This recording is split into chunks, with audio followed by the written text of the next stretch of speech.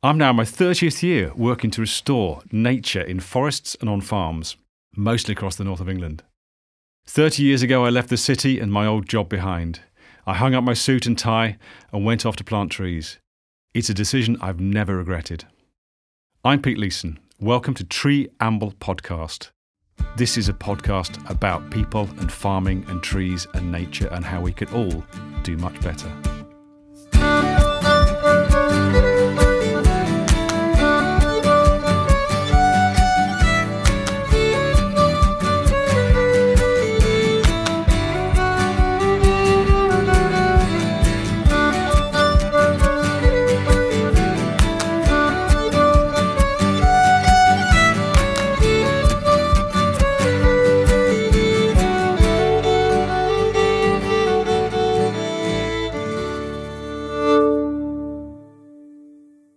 Hi, and welcome to episode 2 of our Tree Amble podcast.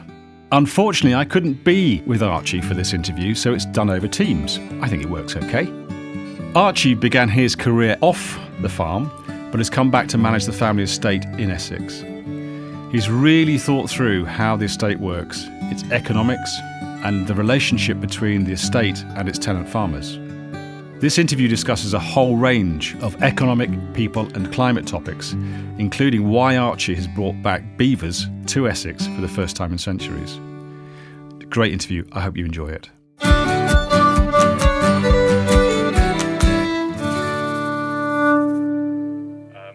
But the system we've designed here is trying to pick up lots and lots of different elements. So we haven't decided that one route is good. We've decided that variation and diversity is good, and then it's trying to pick the best from what I've seen from the rewilding sector, the regen ag sector, the organic sector.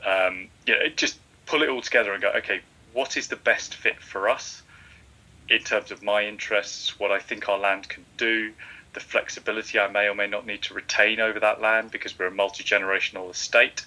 So, changing something permanently is a consideration. It's something we can do, it's something we have done, it's something we will do, but it is a major consideration, which is slightly different from certain other people working in areas, investors particularly. They only have to change it once, and as long as it makes a return, that's it. It's fine, because at some point they're going to step out of that system. So Spain's Hall Estate is in Essex near Braintree, and have you been there as a family for generations and generations?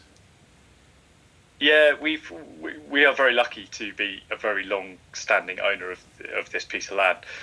My family bought it in 1760, and I think we worked out I'm now the 11th generation to be a custodian. So, we can look back a long way, but we also tend to look forward quite a long way as well. Try to anyway. So, and are you a beneficiary of a trust? It's effectively you're the beneficiary at the moment of that trust, or is it not a family trust? We have a very complex ownership structure. So there are some things that are owned by individual members of the family outright. There are some things that are owned by trusts, some of which have direct beneficiaries, some of which you don't. This is one of the things that people find very difficult to understand about kind of long-term landed estates, is that you may not just have one person who's in charge or one person who owns it. You may have one person who runs it for the time being, but actually there are a lot of other people in the decision-making chain. But that's the critical thing, is that you are the custodian for a period of something which is extremely long-lived. Correct. So you're making decisions today which will influence your children and your children's children's decisions about how they manage land. And that's really important about that longevity of estate ownership, which is different from maybe an FBT for 15 years, a farm business tenancy or something, where you've got to make really very long-term decisions. Yeah, absolutely. I mean, I think the other thing to say is that we are influenced by the decisions that have been made in the past. And it's not all about looking forward, although I do spend most of my time planning for the future. We are left with a legacy of historic decisions, and that may go back to, anything up to sort of 1,000 years in terms of, river management, land management, enclosures, things like that. but also more recently, the sort of community and social memory of what has gone on in the last 100 years is still quite prevalent. Yeah. We've got maps, that I look at, which show what we were doing 50, 60, 70 years ago. And it would be lovely to be able to just totally put that to one side. But, we're dealing with land that's been drained and redrained, and we still have drainage systems that were grant aided in a certain time. We have field sizes and boundaries that were influenced by pretty recent policy change. We have agricultural tenancies. You touched on farm business tenancies, but we still have agricultural tenancies on the estate which were granted in the 1930s. They're now multi-generational tenancies. So we have farming families that rely on being able to access the land that they do. We might own it as a family underlying, but it's as far as I'm concerned, it's their land. They look after it. They pay us a rent. We're very lucky for that. But in terms of the day-to-day decision making, that's entirely up to them. So in terms of how it's used, there's as much of the history plays into that, and what our opportunities are for the future is quite often coloured by what worked or didn't work, or the risks and the failings and the successes of the past. It's really interesting, because I'm concerned about climate change, species loss. I think those are the big issues for me. And land is often seen as being an easy win in terms of changing things like carbon, for example. And yet again and again and again we find it isn't an easy win, because there's so much history, investment cost wrapped up in land. You can't change it overnight, much as you'd like to. No, I think that's absolutely true. I mean, I share your concern with I look forward and think, actually, do you know what? In 50 to 100 years' time, is my land going to be able to produce and support the same number of people, my family, others that we employ? And my assessment of it is that it isn't. So therefore, I have to do something different. And that's driven by my understanding of the climate crisis, my understanding of the biodiversity crisis, my understanding of where people and society and markets are likely to go. You are also right in that changing things takes a while. So, for example, some of the changes that I'm starting to implement now, I had to start planning 5 or 6 years ago, because that is the lead-in time to getting access to the land and to running down the systems we currently have and to flipping changes. Even if that's not a concern, even if we were running a farming business, you still plan at least 12 months in advance. Maybe it can be anything up to 3 years in terms of a cropping cycle. It can even be longer than that. So, yeah, I think in terms of the mechanics, it can be difficult. In terms of the science, I think land still is an easy win. Okay. So just humour me. What is the land area you've got? What's the sort of primary cropping that you do over the whole estate? So currently, the estate is 860 hectares. 660 of those hectares is cropped for arable crops. Now that's not in hand, but that's the whole thing. That's all of our farming tenants and ourselves. So its majority is arable crops, and arable crops for us mean wheat, barley, sugar beet, maize, mainly for AD, for anaerobic digestion, and then there are some other things, beans, peas occasionally, and the tenants have free range, so they can grow whatever they want. But everyone tends to grow the same things. All those things are then put into predominantly the commodity market. So none of our farming tenants currently grow anything for a sort of niche market. So a niche local market. We also have about 80 hectares of broadleaf native woodland, some of which is ancient semi-natural. So the majority is actually ancient semi-natural woodland. So we manage that in-house for the estate. And then we've got sort of bits of grassland. Some of it is historic grazing meadow, or grazing land, I should say. It doesn't really qualify as meadow. It's not that nice, or it's not that biodiverse anyway. And other bits are things that we have either taken back off the tenants for various reasons, because we needed space to do something, or the tenants have come to us and said, listen, this field is too small and too wonky. Our very big equipment can't get around it. I would really rather not rent it off you. So we've got a bit of that. So that's how it currently stands. And are there any sort of stock in your arable systems at all, or is it still very much an arable only? So in the last 5 years, one of the farm business tenancies has brought sheep back into the rotation, but that's the only stock that's currently on the estate. Because one of the sort of ideas behind some of the regen thinking is to bring back animals into that sort of the arable system. Perhaps where my grandfather was a farmer in Suffolk, so not all that far away from you. He's at Charlesfield, and they very much had as an arable and animal system. I understand. I was young when he died. I was young when he died, but I'm told by my mother that that's what they used to do. And of course, we've lost a lot of the animals from the arable system, and we've replaced that with fertiliser and other approaches, haven't we? But is that thinking starting to come back onto the estate, do you think? Yeah, definitely. I mean, we don't have to look that far back when we had a milking Jersey herd on the estate, which we ran, as a family. So that was in the sort of 60s and 70s. That was then sold off, and even I think the last dairy herd went from our parish here only 5 or 6 years ago. So people think of East Anglia as being predominantly arable, and it is, but it's not exclusively arable. There have been livestock in the rotation, and it is definitely something we're seeing more come back. I think the main challenge is that most of the farming businesses that are out there at the moment have gone down or been forced down the specialisation and aggregation route. Mm-hmm. So the only way you can make enough to keep going is to get bigger, and to get bigger you need to drive down your costs, and having variation within a business and having complexity within a business is always recognised, or always used to be recognised, to being a really good way of increasing your costs and reducing your margins. So I think the thinking on that is changing now because of the understanding of soil biology and the cost of inputs. Is it cheaper to have some natural inputs rather than buying them out of a bag?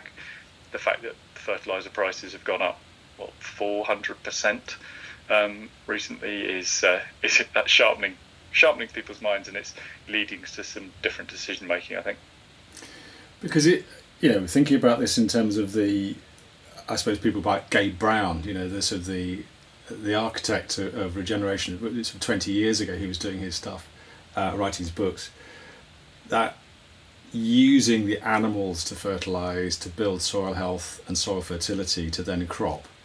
And actually the inverse of what you just said, which is that he goes around saying, well, actually many small businesses make a more resilient business.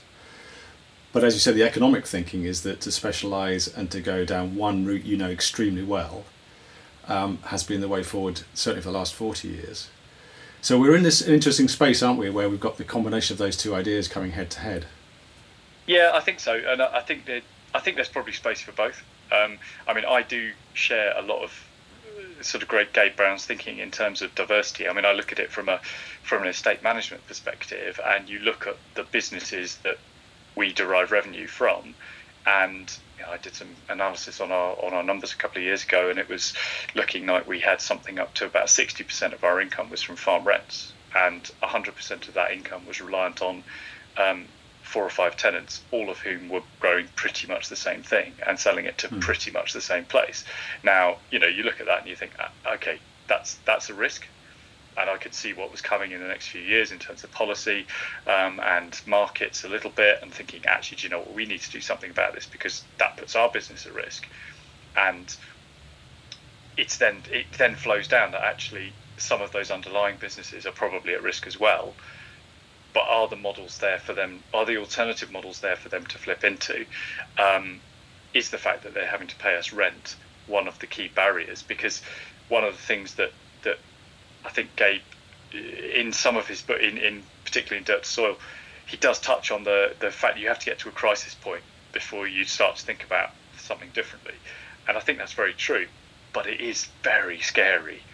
We're making some significant changes here, but we had to get to a crisis point with another part of our business that allowed me to then come in with some very radical solutions to that, to then get us to a position where we have just the brain space to be able to think, actually, do you know what, there's some other stuff we could do, rather than just sitting there, nose to the grindstone going, I've got to pay my bank manager, I've got to pay my landlord, I've got to pay my electricity bill, whatever. If you're in that mindset, it's really hard to take the time out to go, look, someone's got a really good idea. I'll free up a bit of my time, effort and resources to try it, and if it fails, it won't matter. Do you know what I mean? It's a difficult transition. Is the hardest thing, and sometimes it's really costly. So for us, we're looking at the land we've brought back in hand. We are looking at sort of managing some of it with grazing animals, and it's quite expensive.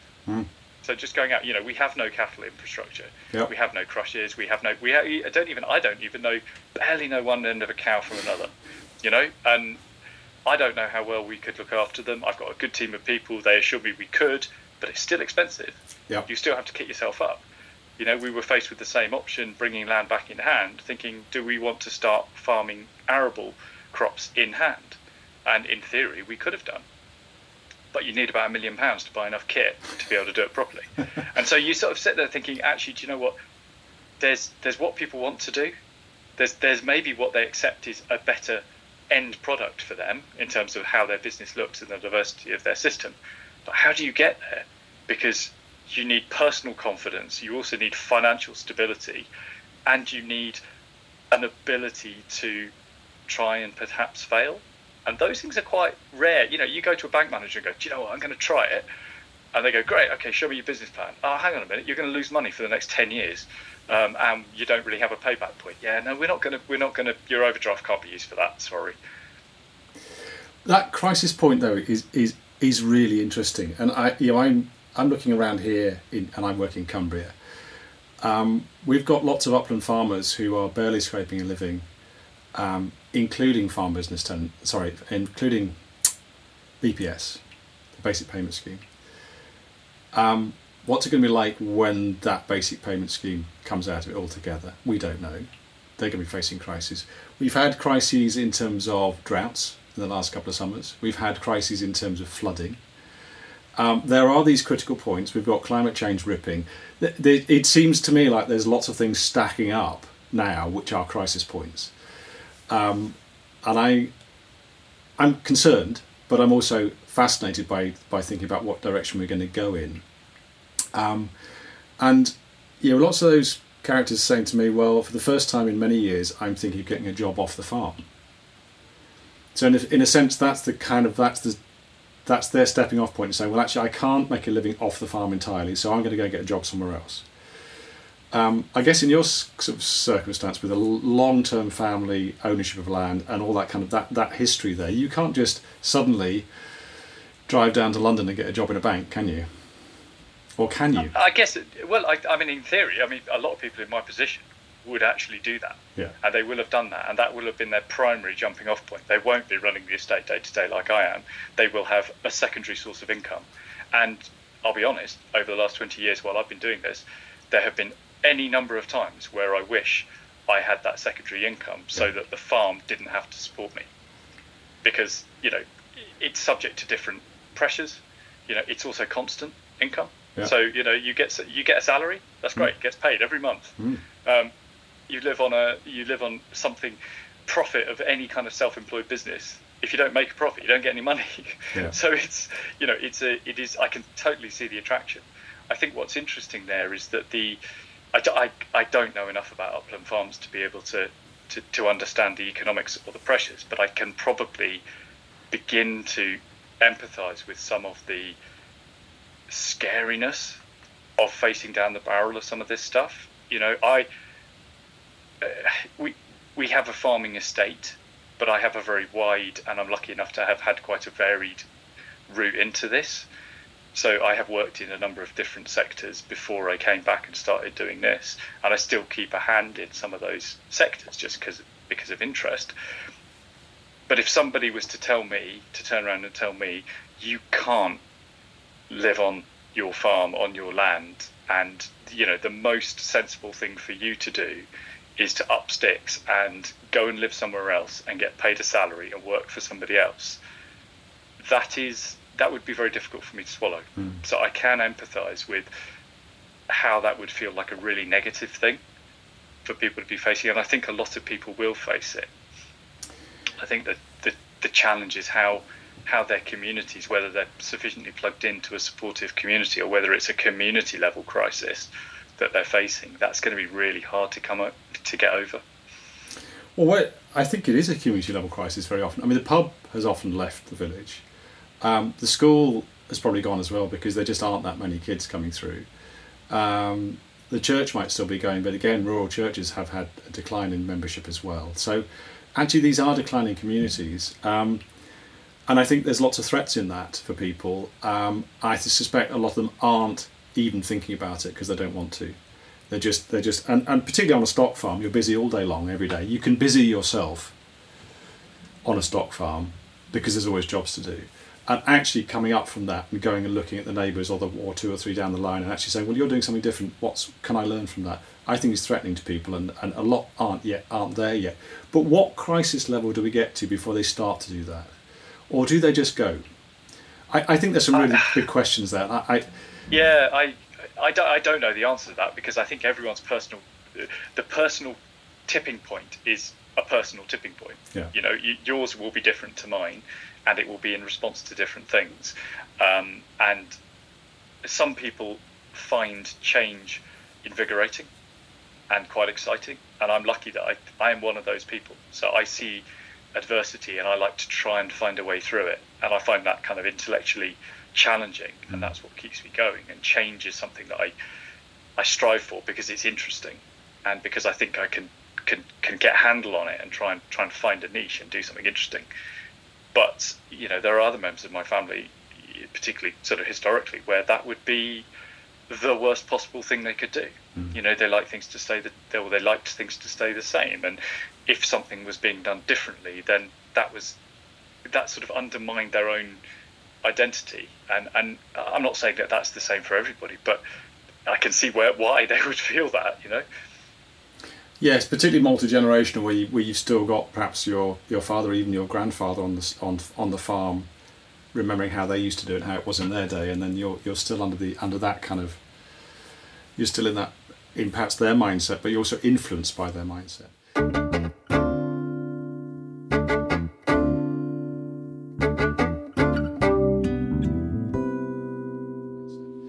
Thinking about things changing though, you've obviously had a couple of summers which have been really dry, and certainly last summer was really dry.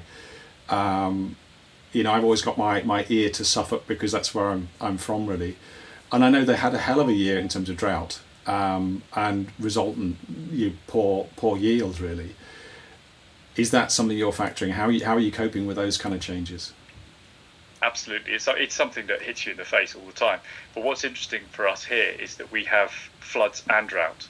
Now, people don't think about East Anglia as being somewhere where there's too much water, but the first entry point into doing something different that I took was a natural flood management project.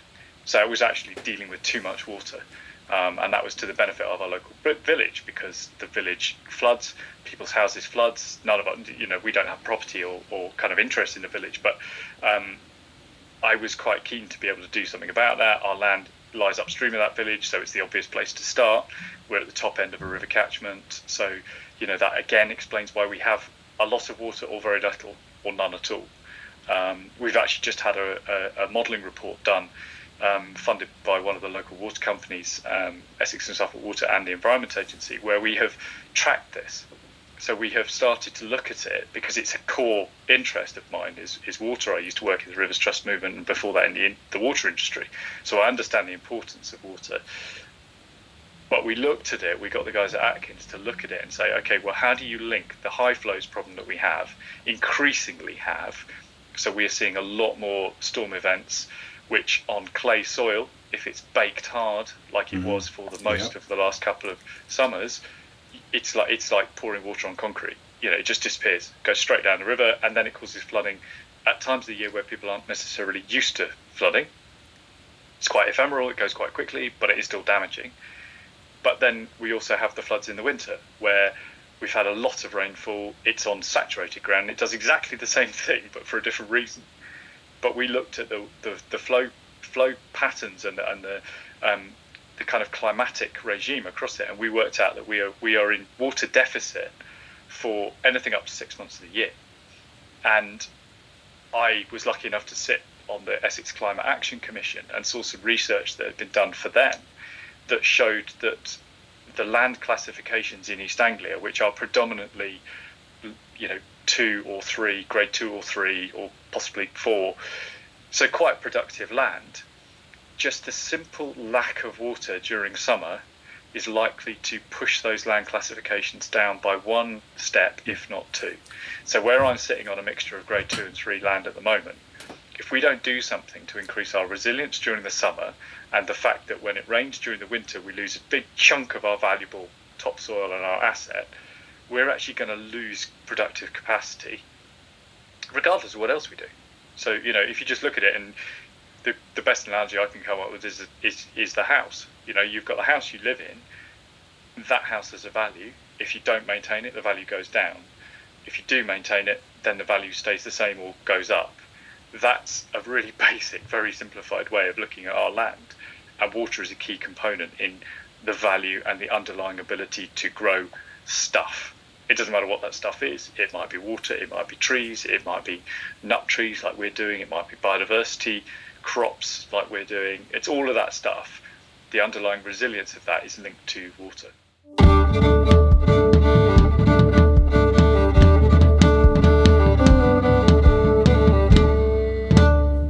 So one of the options you chose was to bring in beavers, which is the first time beavers have been back in Essex for hundreds of years. Now, lots of people I suppose the jury's out for a lot of people in terms of whether beavers are a good idea or not. But actually, you've used them to really good effect, haven't you? Well, I hope so. You're right. Our project, when we put it together in 2018, was the first beavers to be brought back to East Anglia. So there'd been none in the east of England since they were hunted to extinction. I dare say my ancestors probably had some role in hunting them to extinction. We fortunately haven't found any records to support that, but I dare say it was the case. But yeah, I went around the country looking at natural flood management projects and getting into kind of what beavers do, and I saw some of the research that was coming out, some of the other enclosures. So we weren't the first enclosure to do beaver enclosure by any means, but looking at some of the research, thinking, actually, hang on a minute, these things do a lot more than just flood risk reduction. So we were thinking about a flood risk project, or I was thinking about it, thinking, how can we do this? And it was all very much natural flood management, or even some sort of formalised flood defences. And I was sitting there thinking, do you know what? This feels like a lot of money for quite a low reward. There must be another way. And then found out about what the beavers were doing, and I haven't really been aware of what beavers were doing before, sort of 5-6 years ago. And thought, actually, do you know what? It appealed to my kind of stand back and be quite lazy mentality. We've got quite a lot going on the estate, and if something will look after itself, then that's inherently attractive to me. So I thought, do you know what? This is great. So rather than necessarily coming at beavers from an intrinsic, they're a species that should be returned type viewpoint, I came at them thinking, wow, these things are an amazing tool. How do I harness the benefits of that tool that I don't have to pay, I don't have to tell what to do, and I don't have to feed? How do I get all those benefits without really doing anything myself? Mm-hmm. So that's where we come from. So we put them into an enclosure. We put 2 into an enclosure in early 2019, and we're just about to release some more into 2 new enclosures that we've just built. We're so sort of convinced of the benefits that they bring. Which is fantastic, because obviously from the conservation perspective, I read about and know about beavers, and in fact we have them at Lowther Estate up here, and I'm going to go out with Mike Douglas, the ecologist that's been monitoring that, in a couple of weeks' time to interview him as well, and I've seen what's happened as a result of those beavers coming in, and the bird life, the insect life is phenomenal that comes back. It's just whether or not we can live with them in terms of our industrialised farming context. And I think that's where I think lots of people are really querying that concept. But from what I see, it's just a joy, actually. Yeah, I think beavers themselves are, I won't, going into our beaver enclosure, the existing one that we've got, it's a wonderful place to be. In terms of well-being, I think the Japanese call it forest bathing. Yep. You could just go in there, you stand in there, and it's like nowhere else on the estate. You know, we have quiet places, but there's something different about it. There's water, and I always find water is something that I'm drawn to. And in a clay-based system in East Anglia, I missed a river. I worked for a long time in the northeast, and used to whitewater kayak and things like that. So I love water, but we just didn't have any of it. Yeah. So it was kind of one of those things. It was like, aha, yes, great. This brings back a watery element to the farm. So that's great. The biodiversity that's starting to come back into our woodland, which was otherwise a very bog standard woodland. It's not triple SI, it's nothing special. It's not even one of the ancient woodlands. It's a sort of remnant. The biodiversity that's come back is amazing. Part of that is just purely in response to the fact that there is now water all year round. So you get things coming and finding you in the landscape. Even just quite ordinary waterfowl that just come and find you because there's nowhere else for them to go. So you just think, okay, well, that's great. In terms of how they fit into what you called an industrialized farmed landscape, I think, I've seen a little bit of how that works in other parts of Europe, and it's not difficult to cope with the conflicts where they arise. You just need a bit of institutional will and somebody to stump up some money. That's really all it, to fund people, to help people. I think the problems for the UK are probably much wider than just the farming, because a lot of where beavers will do it, if they're not within a fence like ours are, they will choose to build dams, and they will choose to burrow, and they will choose to cut down trees in areas where people are very much used to seeing a managed landscape. So if, for example, our beavers weren't in our fence, they would have immediately migrated downstream to find somewhere deeper. The first place they would have hit would have been a village pond, which is about 500 metres downstream of us. Yeah. If they had built their dam on the outlet of that village pond, the flood project would have increased flooding to those very properties that moved in. And you'd need to find a way of sorting that out. So I think it goes much wider, actually, than just the farmed landscape. I think the farming conflicts are actually remarkably easy to solve, but you need someone for people to turn to.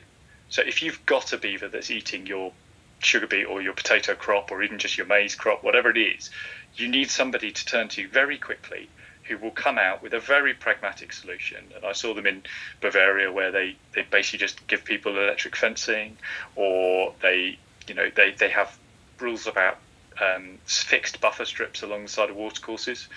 So if a tractor falls into a beaver burrow that happens to be within 6 metres of the edge of the watercourse, then really you shouldn't have been driving your tractor there. It's tough. Right. That's quite a German approach to it. Yeah. Not sure we'd be that bold in the UK.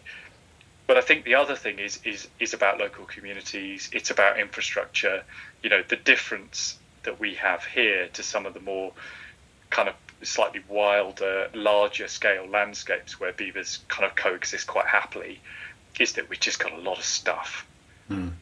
There's very few rivers that I can think of. In fact, there are no rivers that I can think of that I've ever visited in the UK where building a beaver dam won't have some impact on someone in some way. Some of those will be positive, some of those will be negative but really negligible, and some of them will be massive because they will flood a portion of a railway, or they will cut off a community.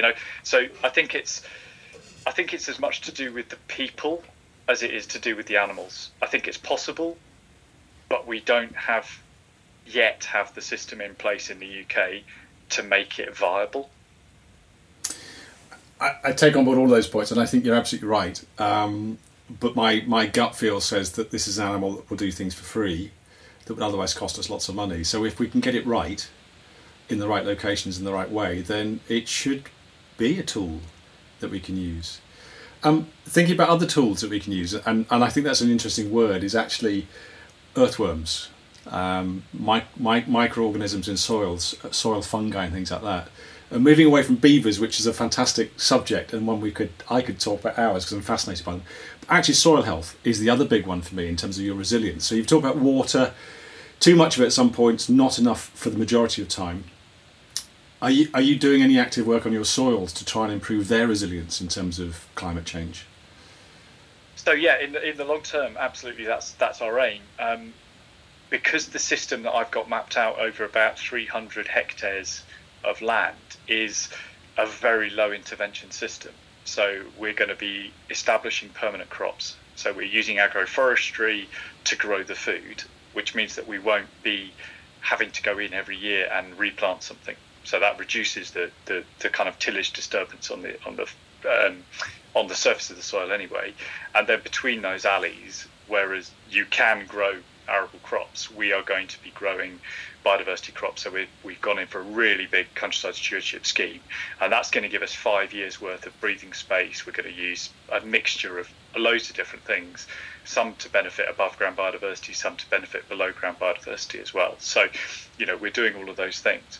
But if I just do one of the other things that came out of our water report, sorry to go back to water, but just to give you a kind of an illustration of the sort of potential we're talking about here, that we reckon that with all these changes we're putting in place, our soil water store, the total amount of water we can store in well-managed soil is somewhere between 6 and 8 million litres per hectare. So, it's a massive, massive amount. Now, the only thing that we'll be able to make use of that will be the stuff growing in it, really. This isn't water that you can store in there and pump out and treat and put into your taps. It's a completely different type of store, but it just gives you the potential. We're a very, very ordinary farm, and if we have this level of potential, then so does everyone else. So that's that water store. That's crop available water. Most of it, yep. So in terms of these droughts that we've been having, this is water which is not coming from the air. This is stored water which your root systems can access for growing crops. Now, that's what we're losing. That's what we've lost, isn't it, by recent kind of agricultural process, isn't it? By lots of tillage, which releases moisture. Probably not very many trees in the landscape, so winds crossing landscapes. Lots of bare soils in winter. And with mild winters, of course, that adds to evaporation as well. We've been losing soil moisture. So you're talking about a soil store, which massively changes that argument. Yeah, it is. And if you're all of those things are right to a greater or lesser extent depending on where you are, because different soils will react differently. But yeah, if you have good soil structure, which in turn is kind of exhibited by having good levels of organic matter and good levels of soil microbiology, particularly fungi, which have structural and nutrient impacts as well. All of those things together, and the fact that you've got good structure which will allow water to sit within that soil, and some of it will chemically bind to the soil and therefore isn't available to your crops but is available to other processes.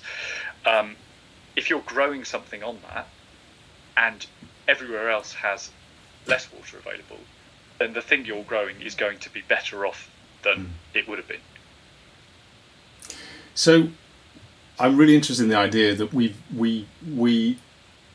I'm obviously from the conservation perspective, but whatever your motivation to change your land, if your motivation's more crops, your more profitability, and we get to the same result, that's fine by me. It's absolutely brilliant, in fact, because I think we need to produce food. We probably need to produce more food at home than we have been doing. So what you're talking about is something which actually aids your profitability and your resilience as a business. We've got to vote for those, haven't we? Really, in some way. Is this something which is immediately cost effective to you, or are you having to get funding in to help you to achieve that? And if so, where's your funding coming from? That's a really good question. If I go back to your last point about motivators and drivers, you're absolutely right. You can access these things by a number of different ways. And one of the things that I learned from my time in the conservation world is you've got to find out what motivates people. So you've got to find the thing. If the thing that will get you a pond is the fact that somebody likes shooting a few ducks, then build them a pond that will attract ducks. Yeah. They will be motivated to maintain it. They will be motivated to have it on their land. They won't object to it in the same way as you might do if you go, actually, do you know what, this is a great crested newt habitat. And you go, okay, that might turn some people off. It might absolutely do the opposite to some other people. You've just got to find the thing that motivates people. And the same isn't necessarily the same is exactly true of the big people. So the policy people and the investors, the people that free up the money to be able to do this stuff, you've got to be able to talk their language, and you've got to be able to articulate the benefits in a way that hooks them. So if they are talking about impact and carbon sequestration and reduced risk in portfolios, you've got to understand what those things are and what they look like on the ground. And that's the way you get to people. And everyone's a bit different. This is where a good advisor from any, with any kind of uniform or any kind of color or any kind of thing, a good person going into somebody else's business, being a farming business or anyone else, the first thing they'll do is sit down and try and work out what motivates this person. Is it money? Is it the profitability? Is that their primary focus of this business? Are they very business focused, or is it something else? And you can, as you say, end up with the same result, but for a totally different reason, if you're able to do that. And we've done it again in Cumbria on farms that neighbour each other. Literally one motivation on one side of the fence is the opposite of the other motivation on the other side of the fence, but you come up with the same result.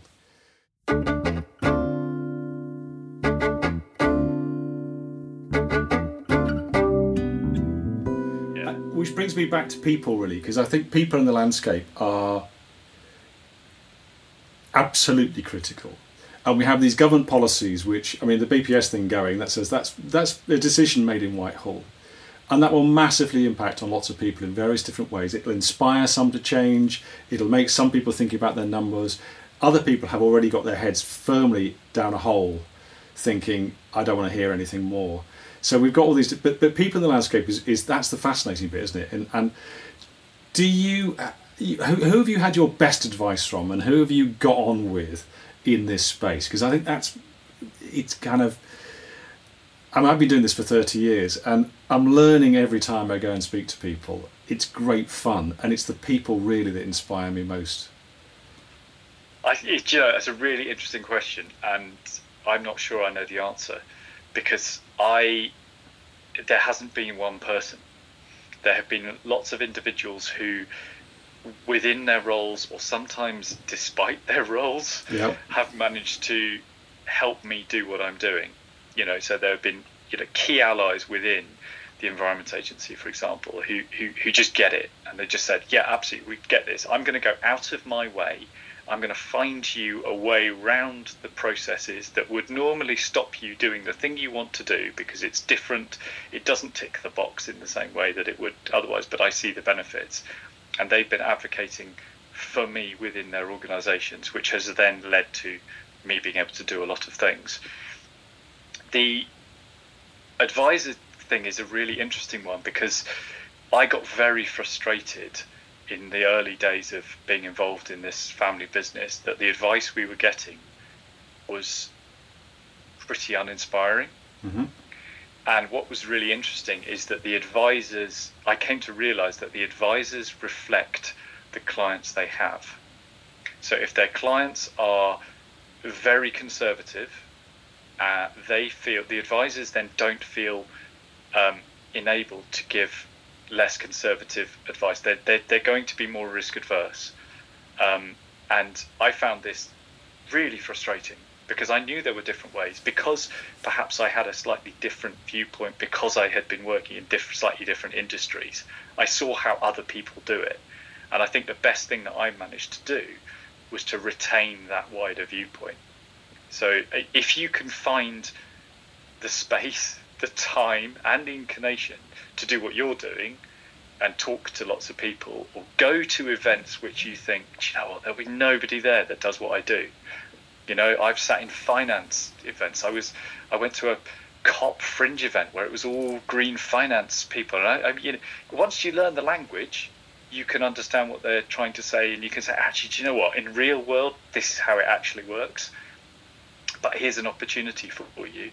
And that's really interesting. I think I've got most of my inspiration from individuals within a world of different kind of industries or sectors, but individuals that share beliefs as opposed to share knowledge, which I think is a slightly different way of looking at life. I'm having much more fun with farmers at the moment than I am with conservationists. To be a conservationist is to open yourself up to all sorts of pain, frankly. I suspect farming is much the same as well, but we've met some amazing people who are doing some brilliant things. And I'm just inspired by people who want to change what they're doing because that's their living, that's their life. And it's great. But thinking, I mean, I'm an advisor, if you like. That's probably what I do. I also know some very good advisors, but we're all challenged by, I suppose, the financial system we've got. So we've got countryside stewardship. We've got these very rigorous processes that if somebody wants some money, we have to go through CS to get there. And frankly, I haven't seen a system yet that actually gives you what you need in order to facilitate what we want to do on farms. So for me up here, it's lots of hedgerows, it's field trees, it's opening up gutters to make them much, much more natural and sinuous water courses. It's stopping pollution getting into things. It's soil management, soil health, all these inputs that we get. You list that, and suddenly the list is a very long list. And none of the schemes give you that. And if they do give you one element of it, they give it to you for 5 years, which is nowhere near long enough to change a system. No, I recognise absolutely what you're saying. I think the thing that helped me the most was getting into understanding how, and it's a bit of a hackneyed thing now, but when I started looking at it in the sort of mid 2010s, natural capital valuation, that was like it sort of opened up the possibilities for me, because it was suddenly like, actually, do you know what, if I can articulate these benefits in a way that is familiar to more people, then I can gain traction with those people, and you either inspire them to change, and that might be an on-farm change, or it might be a financing route change, or it might be an underlying valuation methodology change. It then allowed an awful lot more to be brought into the picture, and that goes for much wider than natural capital. Actually, it goes for social capital and cultural capital as well. Once you start impelling people to consider these other capitals, then suddenly the very narrow frame of reference that we've developed for what is value is blown wide open. Now, that's all very well in a theoretical way, but actually you still, as anybody who's running a business knows, even a charity, you've still got to pay the bills. So at some point, something's got to bring in some money, and be that philanthropy, be it trading, whatever it is, it's got to make some money. So I then started to try and find routes to use that knowledge of other values and translate that into things that other industries could get hold of.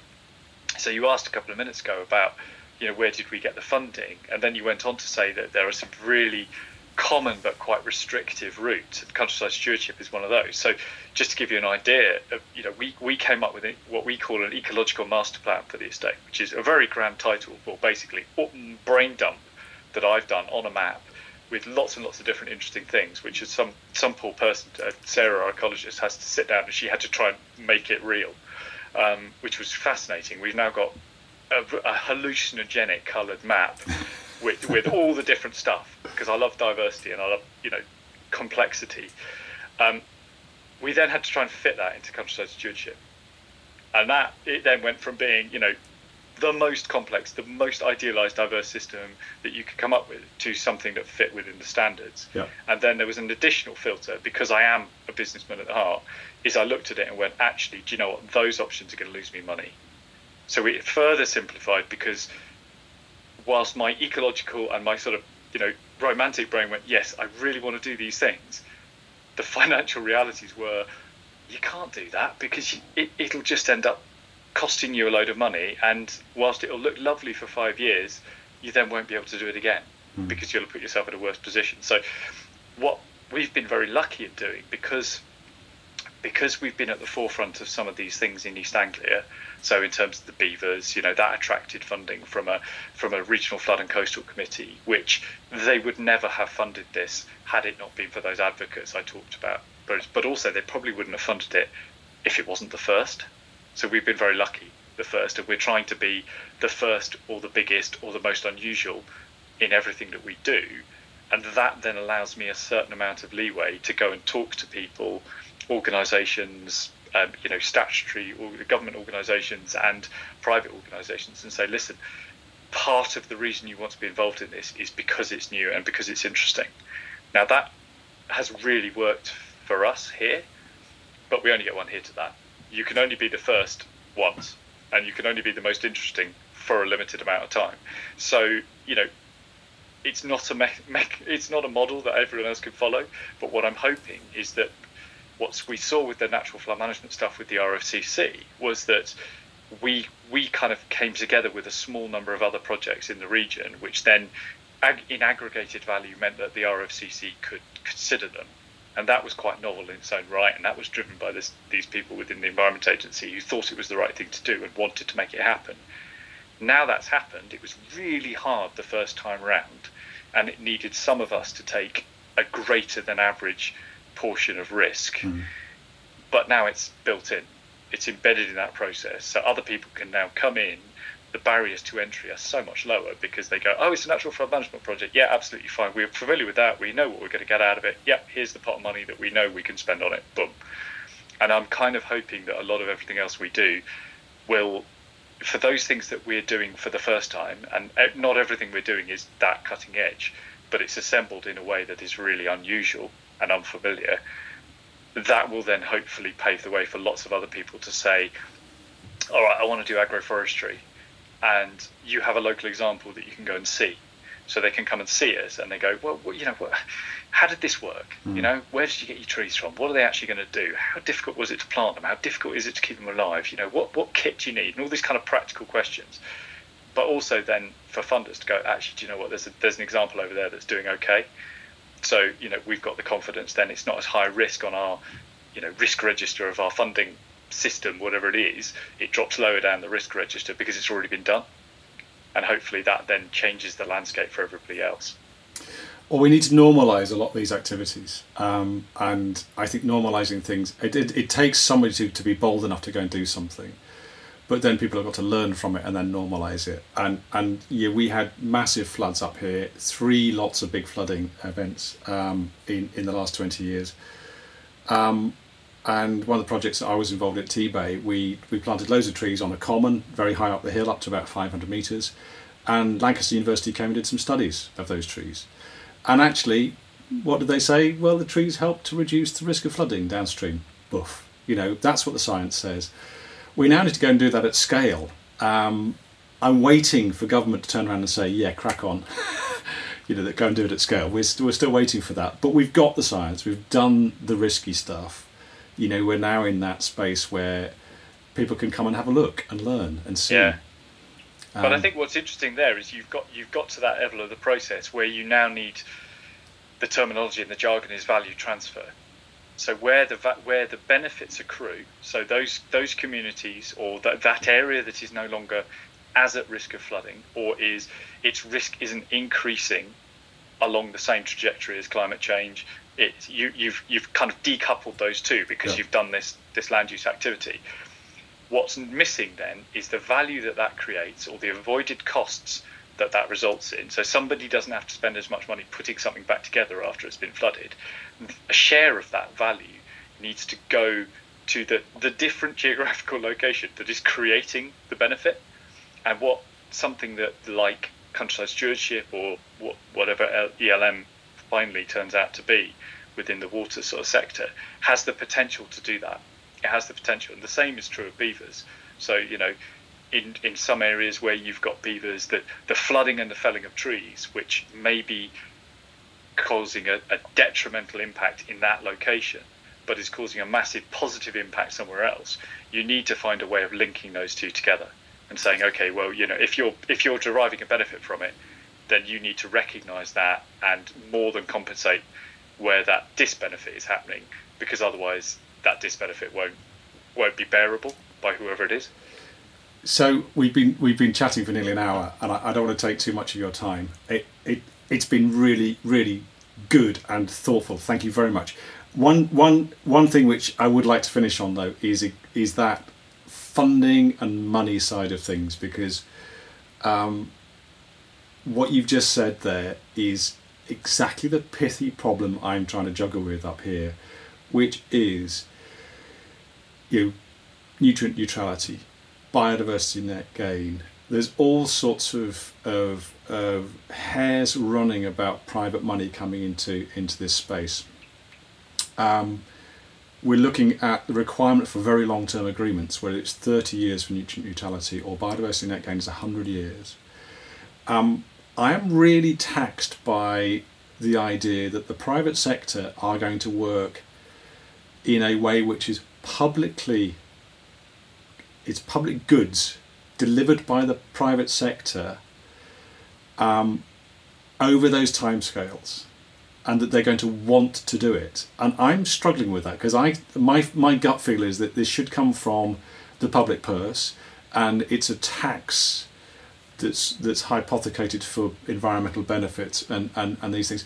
Because actually, frankly, if a small village in Cumbria floods now, I think they're going to be waiting an awful long time before one of the banks turns around and says, "Oh, we've got a pot of money they're going to sort your flooding out for you." I think what's interesting. So we're involved. Nutrient neutrality is not something we have yet around here, so I'm less familiar with that. But biodiversity net gain, we've been working with Natural England on the credits pilot part of that for a number of years. So I'm quite embedded in that sort of process. And what I always think about it is it really doesn't have to be one or the other. So if you go back to a sort of beneficiary mapping in terms of what good things are coming out, or what good things could come out of, let's call it a piece of land use. All right, there will be good cultural goods, perhaps there'll be good social goods. It'll be local employment, or it'll be just more people staying in the community. You touched on sort of people migrating out of communities earlier. It will be things like good air quality. Now, some of those things there is never going to be a private buyer for. Some of those things, as a land manager, benefit me more than they benefit someone else. So the way I look at it is say, well, those things that benefit me are things that I should do. So we come back to soil health. A lot of that soil health stuff will benefit a farming business. So a lot of people are doing it anyway for that reason. They're not expecting somebody else to pay for it, but they have ancillary benefits that other people might be willing to pay for. So maybe the carbon sequestration, because their business is sequestering more than it's emitting. And if we step back and look at it more widely, you go, well, actually, there are industries out there that we all rely on that cannot decarbonise. So therefore, we have to find a way of kind of balancing the books. And if you could use private income to do that, the biodiversity net gain one's an interesting one because that's a regulated market. So it is a market that is created solely by the fact that there is a regulation in place compelling developments to more than offset their biodiversity loss. Now let's assume that the metric is actually going to achieve that offset. So there are some conversations to have around the effectiveness of that type of system, but let's assume that it's fine. Surely it's better to be able to free up the kind of transformative capital that we talked about earlier. It's that transition cost. It's going from system A to system B is always expensive. It might also be emotionally taxing, and some of that emotion might be you might be able to kind of reduce the emotional impact if you also reduce the financial impact. And so it's thinking about what are the tools. Again, it's a bit like the beavers. What are the tools that you have to hand to help those transitions happen? And I look at it for our system and saying I try and apportion the right amount of benefit to a beneficiary, so that you're only asking them to pay for the bits they should. So for the example of the water industry, if you've got a water resource problem, you haven't got enough water when you need it.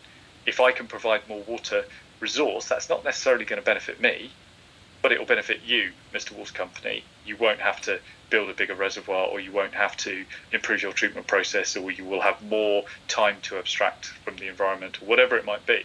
There's a value to you of that.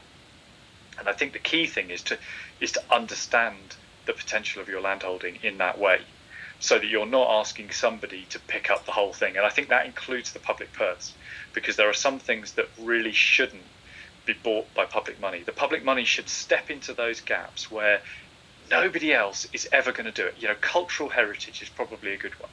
particularly in where you are in Cumbria, there's so much cultural heritage, there's so much sort of natural enjoyment people get out of the landscape there. That's not something that everyone's, beyond what they're currently doing with tourism and things like that, they're not going to pay more for it, because you just can't find a reasonable way of making that work.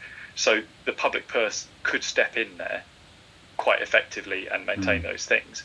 However, if it is a direct benefit to an insurance company, so there's a community that's insured by such and such, or reinsured, probably more likely by something else, and they get more premium saved, or they get more, they save some of their payments for fixing flood damaged houses, then there's a direct private benefit there, and you can track that through the system. It's quite difficult, but you can do it. And I think it's a mix. I think it's it's putting that funding jigsaw together, and I don't perhaps share your concern that the private sector versus the public sector. I think it's got to be everyone, because I just think the scale of the problem we're dealing with, you can't really be choosy. Everyone's got to pitch in, and the public sector really has so many challenges to deal with that the private sector is never going to pick up. Education, healthcare, crime and policing. It's all of that stuff that. I think it's a very difficult jigsaw to put together, but I'm quite happy to deal with all parts of it.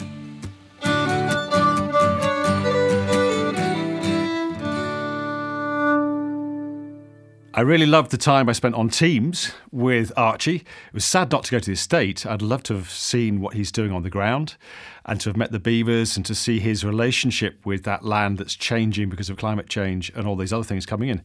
It's a sign of hope, really, that he's got so much energy and enthusiasm and wants to see that estate come forward with a real positive vision for the future. Next week, we're going to meet Andrew Hatton in his farm at the top of Nidderdale in the Yorkshire Dales. Thanks for listening. You've been listening to the Tree Amble podcast, written and produced by myself, Pete Leeson. My special thanks go to Pete Ord for his awesome production and mixing skills. And actually, Pete and Pete, both of us, we wrote the music, so thanks very much to Pete for his input there. The recording was on location with mixing and production at the studio at Sunbeams, part of the Annie Mawson Sunbeams Music Trust. Thanks also to all those lovely people who were interviewed, Simon Wakefield for the artwork, and my special thanks go to those who gave me the confidence and support to make this happen. Angela, Anne, Catherine, Tim, Kevin, Emma, Nick,